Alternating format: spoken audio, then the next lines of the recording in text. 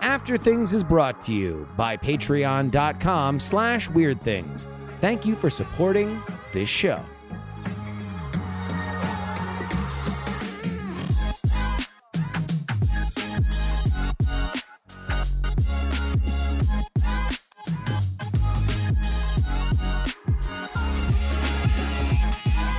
Hello and welcome to After Things. I'm Andrew Mead, joined by Mr. Bryce Castillo. Hello, Andrew. Bryce, I have a topic, and we might pick it up with the other two if they're here because they might have a weird take, but I wanted to get your opinion on this first. Sure. Have we talked about artificial languages? Like fake languages? Yeah, so the definition, you'd be like, oh, our language is artificial. Well, some are intentionally created, some just happen. Like it wasn't like there was a effort to create English. English just sort of happened. We might refine stuff. We'll do things like create dictionaries and pronunciations and stuff to sort of say this is what English is. But a language is just sort of naturally evolved. They're not really directed, with the exception of artificial languages where somebody says, these are the words. This is the structure. Now we have a language. You know what? I do know a little bit. I once went on a very bad date with a guy who was really into this artificial language he was making, and it was his own. It was his own. Yeah, that guy was weird. That guy was not. That was not. So I certainly have some rose-colored glasses when it comes to artificial languages, Andrew. Or are they rose-colored or are they shade? So like blood red.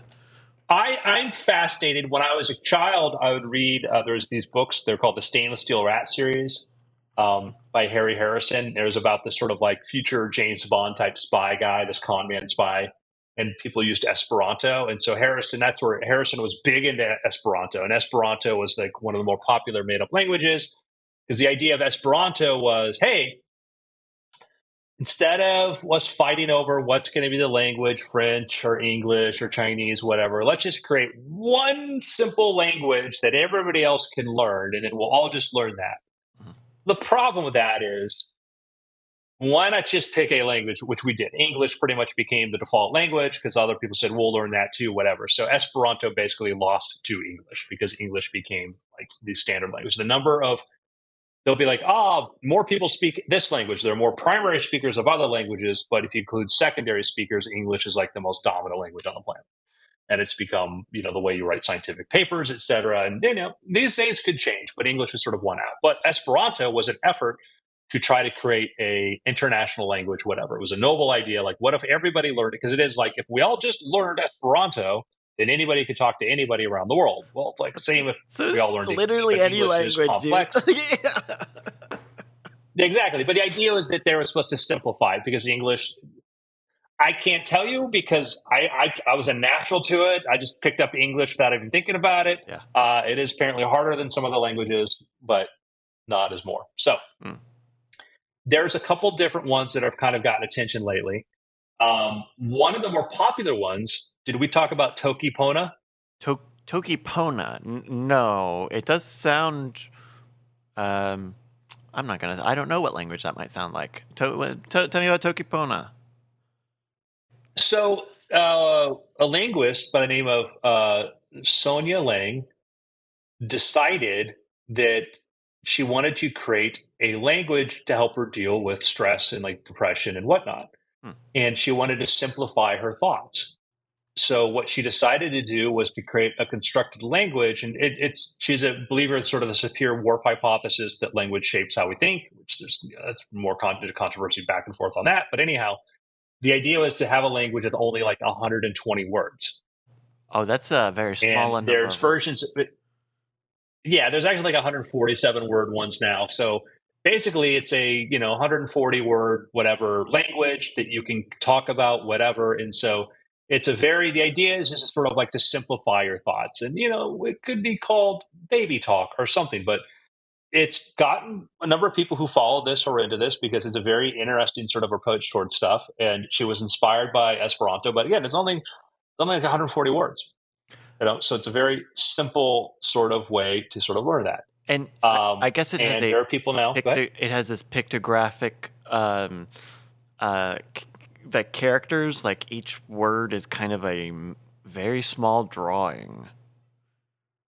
Yeah, is that canonical to that, or I'm on Wikipedia. Maybe I picked up a different thing. maybe I don't. Let me see. But- Yeah, no, I see that there. But and that's writing. Yeah. I guess we're talking. I guess we're kind of talking about speaking and structure. But Yeah. I wish I knew more languages. I listen to a lot of Japanese music, and with some songs where it's like I know the translation really, really well, I'll try to like follow along with the song as the words are coming and sort of translate it in my head. But I can tell that just structurally it's different. Just the goals of speaking are different. The way that you get across what you're trying to do, there's an animus there that's actually different. It's a little bit more than just Duolingo. Like there's a secret sauce that does kind of sometimes make it sound like baby talk, but it's also like because you're saying it in a different order. Mm-hmm. Yeah. So one of the things that's interesting, and I may have brought this up before, is that children don't pick up languages any faster than we do. We think they pick them up, but remember, for the amount of time spent immersed in language, children pick it up. We pick it up the same rate. So if you're looking to learn a language, don't feel like, oh, I'm too old. That's irrelevant. The only difference is children learn as I mispronounce pronunciations. Children learn pronunciations better than we do. But other than that, the data says that we learn at the same rate. It's just that children are kind of like constantly exposed to it. So anyhow, so Talkie Pona is interesting because I liked it because the purpose to it was she said, hey, I want to have a language to use so when I'm feeling depressed or whatever, I can simplify my thoughts and put myself in sort of a positive sort of way of thinking. There's another one called that I didn't heard about before was called Mini, the minimal language. And this is designed to be a bit more because Tokipona is not really that useful because it's fine to have, I feel good, feeling this, whatever, but it's not a really efficient way to communicate. So SC Gruget came up with minimal, and it has 1,000 words. And they're positioning it as an international auxiliary language. And they have, learn it in 20 minutes, advanced. They have their own sort of Duolingo style mini lessons. They have Anki decks, etc. So I thought that's an interesting idea. 1,000-word minimal language seems like a cool idea because there's something neat about, just put like, there's 1,000 vocabulary words, learn the structure, learn the words, and boom, you're done. You can be up and running in weeks. That's interesting. A like half language that a mini Esperanto, right? Like we're just really what we're gonna do is we're gonna do some international trade. I'm gonna need to find a restaurant. Like I'm sure there's just a bunch of very specific practical things that would be good for any two humans to speak to each other. I can see that if it's intentionally condensed, right? If it's a very practical language, because it did sound like the Tokipona one was maybe not as practical, was a little more emotional or subjective. Yeah, you're going to lose the advantage of a language like English, where you can have a vocabulary of 40,000 words, is that you can express yourself and feel like it's much more efficient to communicate. When you go down to 1,000 words, you run into that sort of thing. I may have to say 20 syllables where something else can get it across in 3. Yeah. So, well, gosh, and then okay, because we were talking about long LLMs. Just let me sci-fi just a little bit here for a sec. What if these like LLMs and machine learning things, what if those were the interface between people? You just think in the thoughts that are most efficient for you, and then the Babelfish will just make you speak right to the other people. like that. Not the end of language, the beginning of language, the infinity of language. I guess I didn't exactly describe like a conflict or anything, but I don't know. In my head, I'm like there's been over the past few years the Common Core math, right? They're changing the way they teach kids math. The idea being that if you teach them a little bit more like the way we practically think about math, the way that we practically what we think happens in the brain when you are doing addition, subtraction, whatever, that you could teach you. There's a better way to teach them. Is there? When does language become that? When do you come up with a language, or when does someone come up with a language that is more like the thoughts in your head? Or what if you don't have? There are plenty of people who don't have an inner voice and an inner monologue. Then maybe what happens with them? Could you make a language for them without a cognizant voice in their head? Well, one, an advantage to learning a language instead of using an intermediary to communicate for you is that in theory expands your ability to think. When you know the Japanese word for a thing, or the word for a thing that doesn't quite have a word in English language. Like I was talking with a friend who's Spanish, and he talked about some of the jokes his friends make. Because I just can't translate them into English, and I don't know if it's because they're word puns or something else. Like I suspect they could be, perhaps, but maybe not. I accept the idea that for him, linguistically, there was a difference between the way these words in his language are used. Because I do think, like, yeah, there is like in joke stuff or whatever, and so I think that the advantage of learning it is that you now have that capacity instead of a thing that just I say this thing and somebody else kind of knows what I meant. It means that when you squeeze it down, maybe a lot of that's going to get lost. Although a really good language model might be able to say, oh, they use this phrase this way, and the way this person uses this means this. And then you could actually know a lot more. So that's the thing. It could go either way. Yeah. I mean, and there's an entire translation industry that that wrestles with that balance all the time between literal translations and adaptive translations for the audience. How much do you change what people know? Wouldn't it just be so easier if you knew the language? Like there is something with language. English. Maybe English is not the last one.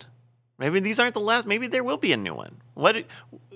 Well, it's going to evolve. Mm-hmm. We look at there's a lot of phrases that we use now that we never the word like. Yeah. I say like way too often, but we get it. We know what it means. It is a way of saying an abstraction. It's to say, because I don't say, and I said this, I go, no, I don't know that I said this specifically. I think I said something to the effect of this. So I was like, what are you doing? And people, it annoys people, like people particularly pay a lot of attention to language. If you say, well, I was like this, I was like that. It's like, and then I can't even describe it without using like, because to me, I get it. It's like, oh, I mean, abstractly, this is what was said, or this is what my experience was. Right. There's context. There's baggage. There's good baggage with language. Mm-hmm. It's like Dalé. Like Dalé. Like it's a thought. It's an act. It's a mood. It's an energy. It's not go. It's not hurrah. It's Dalé. Yeah, there is a thing to think about is like, did we lose a thing? Did we lose, like, if people say, oh, well, people use this thing, it sucks. It's like slang. Slang can be very, very helpful. Slang is where our words evolve out of slang and they just become words that we start to use over and over again until they sort of, because they fit.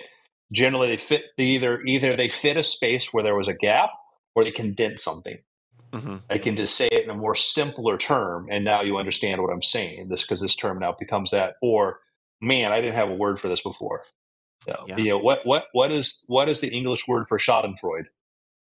it's Schadenfreude. We shot it for you. Like, okay, it's a complex, weird German word, but we get it, and we haven't come up with our own word for it, so we'll just use that.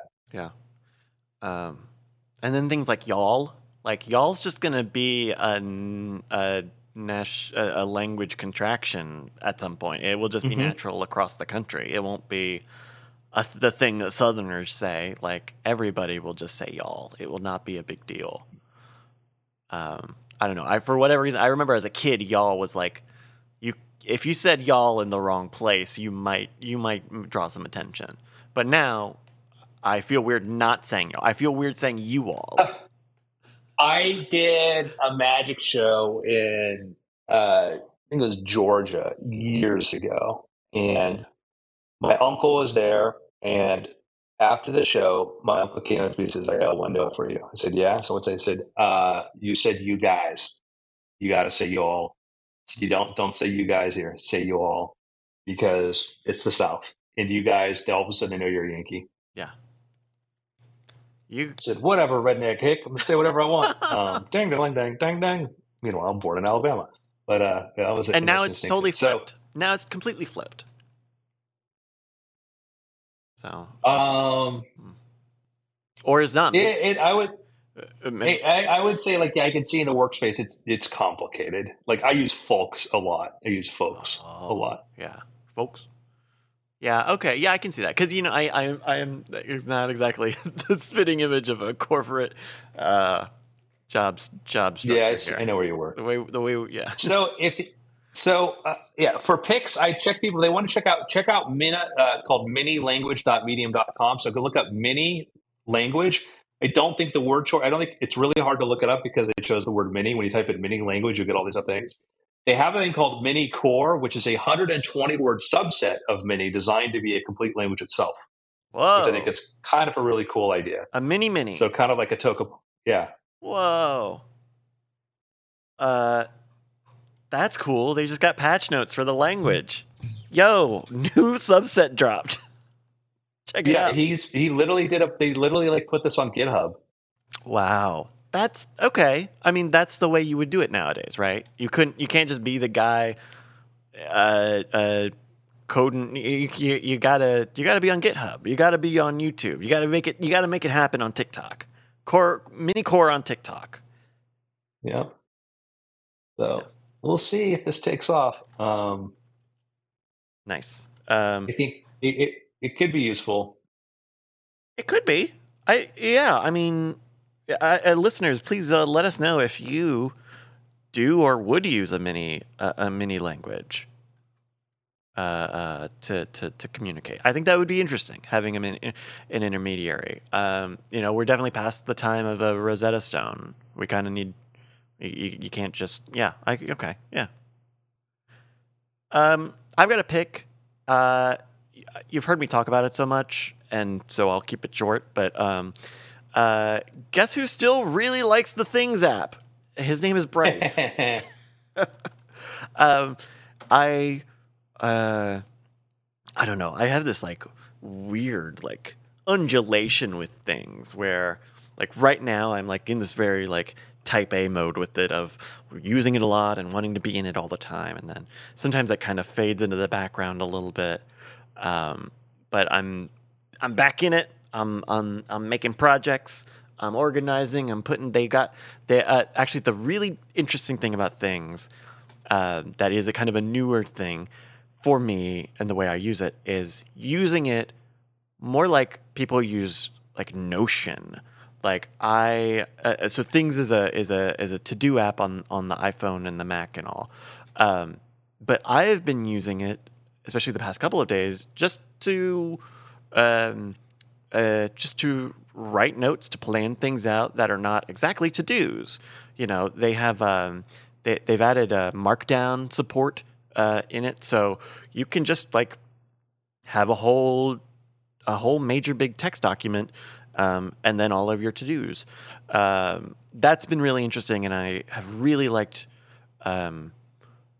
using that as a place for ideas and plans to live. Because I had been using Drafts, Drafts, the app. Mm-hmm. I for a moment there, I was using that a lot, and I was like, okay, maybe this can be like, I mean, I'll write stuff in drafts, and I'll keep stuff in drafts, and I'll use the inbox and the archive system and all that. But I'm not in drafts all the time. I'm in things all the time, and so to some degree, I've like had that unlock of like, just do it in things. Then, if you're getting it done, just do it in things. It's not a big deal. It's all marked down anyway. Um, if you've got an iOS device or the Mac app of it is good too. I continue to very highly recommend things, even despite the shock you will see when you see how much it costs. I think I think that's a key thing where if it really works, then it's worth it. And the trouble is figuring out if it works or not. I always have this: how much do I want to get invested in the system, and then find out that it doesn't do the thing I wanted to do, or I've got a lot of stuff in there. But Yeah. I mean, what do they charge per year? Or It's not per year; it's per platform. So it's $10 if you okay, want the iPhone and the Watch app. It's $20 for the iPad app, and it's $50 for the Mac app. But it is not subscription. It does have cloud syncing. All of the platform versions work with each other. Um, uh, I think it's really really solid. And I've gone through all those three phases. Like I have the iPhone app, then I got the iPad app because the iPhone app wasn't enough on that, and then I got the Mac app because I was on the Mac enough that I wanted that. And and I think it's for a to-do app that is very simple. It is very intuitively designed, and it doesn't get in your way. For a yeah, I think to-do the app, pricing's very fair. I think they're not. I get, man. Part of me wants to just quit my job and like rage make apps for the App Store that are free to replace all the stupid things that are subscription based that have no business being subscription based. yeah. And because it is like, oh, I just need to do this thing. Like, oh, well, here's this thing, it's subscription. Like, I just need to do it once. Can I just buy it? No. Right. Like it's like the free with ads model. Like, yeah, I mean, the users would be more happy just paying once for the thing and owning it, but they're more valuable if they're subscribing, if they're watching ads, if they're two revenue streams instead of one, or if they're a revenue stream at all. I've paid what does this math look like? $80. I've paid the things people $80 for their app, which is probably more than I've spent on any subscription app. I guess Adobe stuff I pay my Mhm. $50 a month tax, um, but other than that, I don't. Maybe Ableton, but again, that's also a major music software suite. Um, this got me to pay $80 for software, and other than a video game, I probably haven't ever done that Yeah. on my phone. I look at, I've toyed with Obsidian, the idea of going into that. Know a lot of people swear by it, and I'm sure they know a lot that I don't. And I like it because it's like, yeah, download it for your own system. It's free. Like, well, that's compelling. And it seems like they are very, very much committed to building a very good system. Yeah, yeah, and I And I think know a lot of people swear by it. and I think hopefully we see more things like this, more Hmm. competitors in even just office productivity. Something that it can upend Google and Microsoft 365. Like I talked over probably 2 years ago now, because I think I just got my renewal for the Hey.com email, and I'm loving it. Hmm. Like whatever about Basecamp people, but like I pay an okay price for it. It works really well. I see new features come up, and I don't have to deal with ads. And you know what? I'm fine paying. I will pay for a good service if it's a good service. If it provides me something. Yeah, hay is an interesting thing to me, but it's a hard thing. It's like, and I'm cheap. It's like, oh, it's $100. It's like, okay, if I don't like it, like, well, you get to try it for 14 days. But I mean, I got to give everybody that new email address for that period, and that's the thing where I'm like, man, like it's a It's not saying they're doing it the wrong way. It's just not an easy way for me to convince me to try a new thing when Yeah, I won't know what it's going to be like until I commit to that. it is. Yeah, it is a big commitment, and I think And I don't know how you get around that. Or maybe you can't. Maybe that's the play with expensive software, with software that costs. Yeah, if it's working for them, I guess. Yeah, if it's a thing that's working for them, that's fine. I'm not saying the wrong. Some things like, oh yeah, this is wrong. But like, yeah, I don't have an answer to that. I just know that like that's a big kind of meh. Yeah. Well, listeners, check the show notes for how to send in your message if you want us to cover an After Things topic, or if you want to get your voice in on any of the things that we talked about today. It's been after.